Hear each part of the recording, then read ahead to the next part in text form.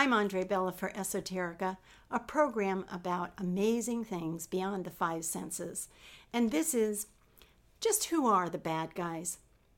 I've spent a lot of time trying to figure out exactly who the bad guys are. It's confusing. Like, what about drugs? Some drugs are legal and some are illegal. So the people who take the legal drugs are the good guys, and the people who take the illegal drugs must be the bad guys. But who decides which drugs are legal and which are illegal?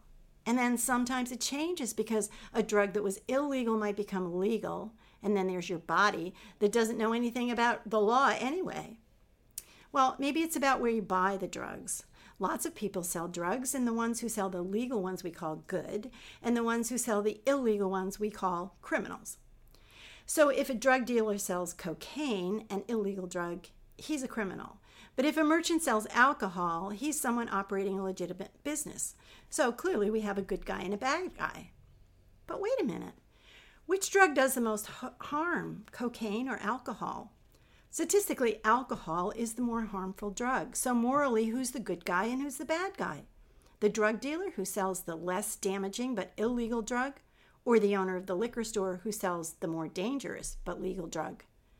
Perhaps they would both say that they're providing a substance that many people enjoy for recreational purposes, and that it's everyone's personal responsibility to use these drugs in a way that's not harmful to them.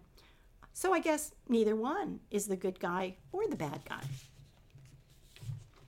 It's not easy, as the Bible says, separating the sheep from the goats. I wish it were simple. I want to know that I'm the good guy and those other people are the bad guys, and if they would just be more like me, the world would be a much better place. But, of course, it's not like that. Look at our financial institutions, the criminal justice system, or health care. We'd rather not see the bad guys there, even though all these systems have bad guys. And what about organized crime? Oh, that's really where the bad guys are. But I bet there are also some good guys there, and we sure don't want to see them. So I've pretty much exhausted myself trying to figure out who the sheep and the goats are. Personally, I've always liked goats better, but I think they're on the biblical bad guys list. But how are we going to make the world a better place? How are we going to get to the oneness that all spiritual leaders talk about if we can't get everybody to be good guys? Then I read something that stopped me in my tracks. It said, "It's not about us and them. Whenever you find yourself thinking this way, you've disempowered yourself and you're not going anywhere." Wow, not going anywhere? That was just how I was feeling. So now when I find myself ranting about evil bankers or big pharma, I stop and remind myself that it's not about good guys and bad guys. It's about all of us figuring it out together. I remember James O'Day saying, "All perspectives are honored and necessary." It's the necessary part that I find hard to take.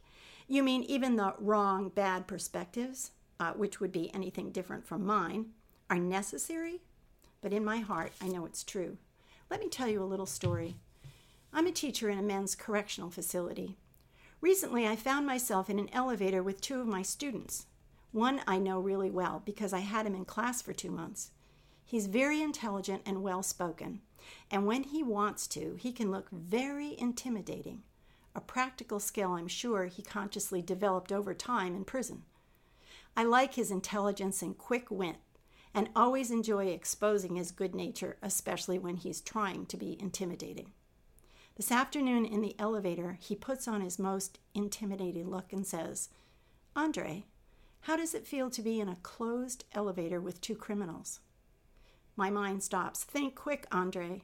But nothing seems to be happening in my brain until I'm reminded that it's not about me and them, it's about us. We're all criminals. Jesus said, "Let the one who has committed no sin throw the first stone."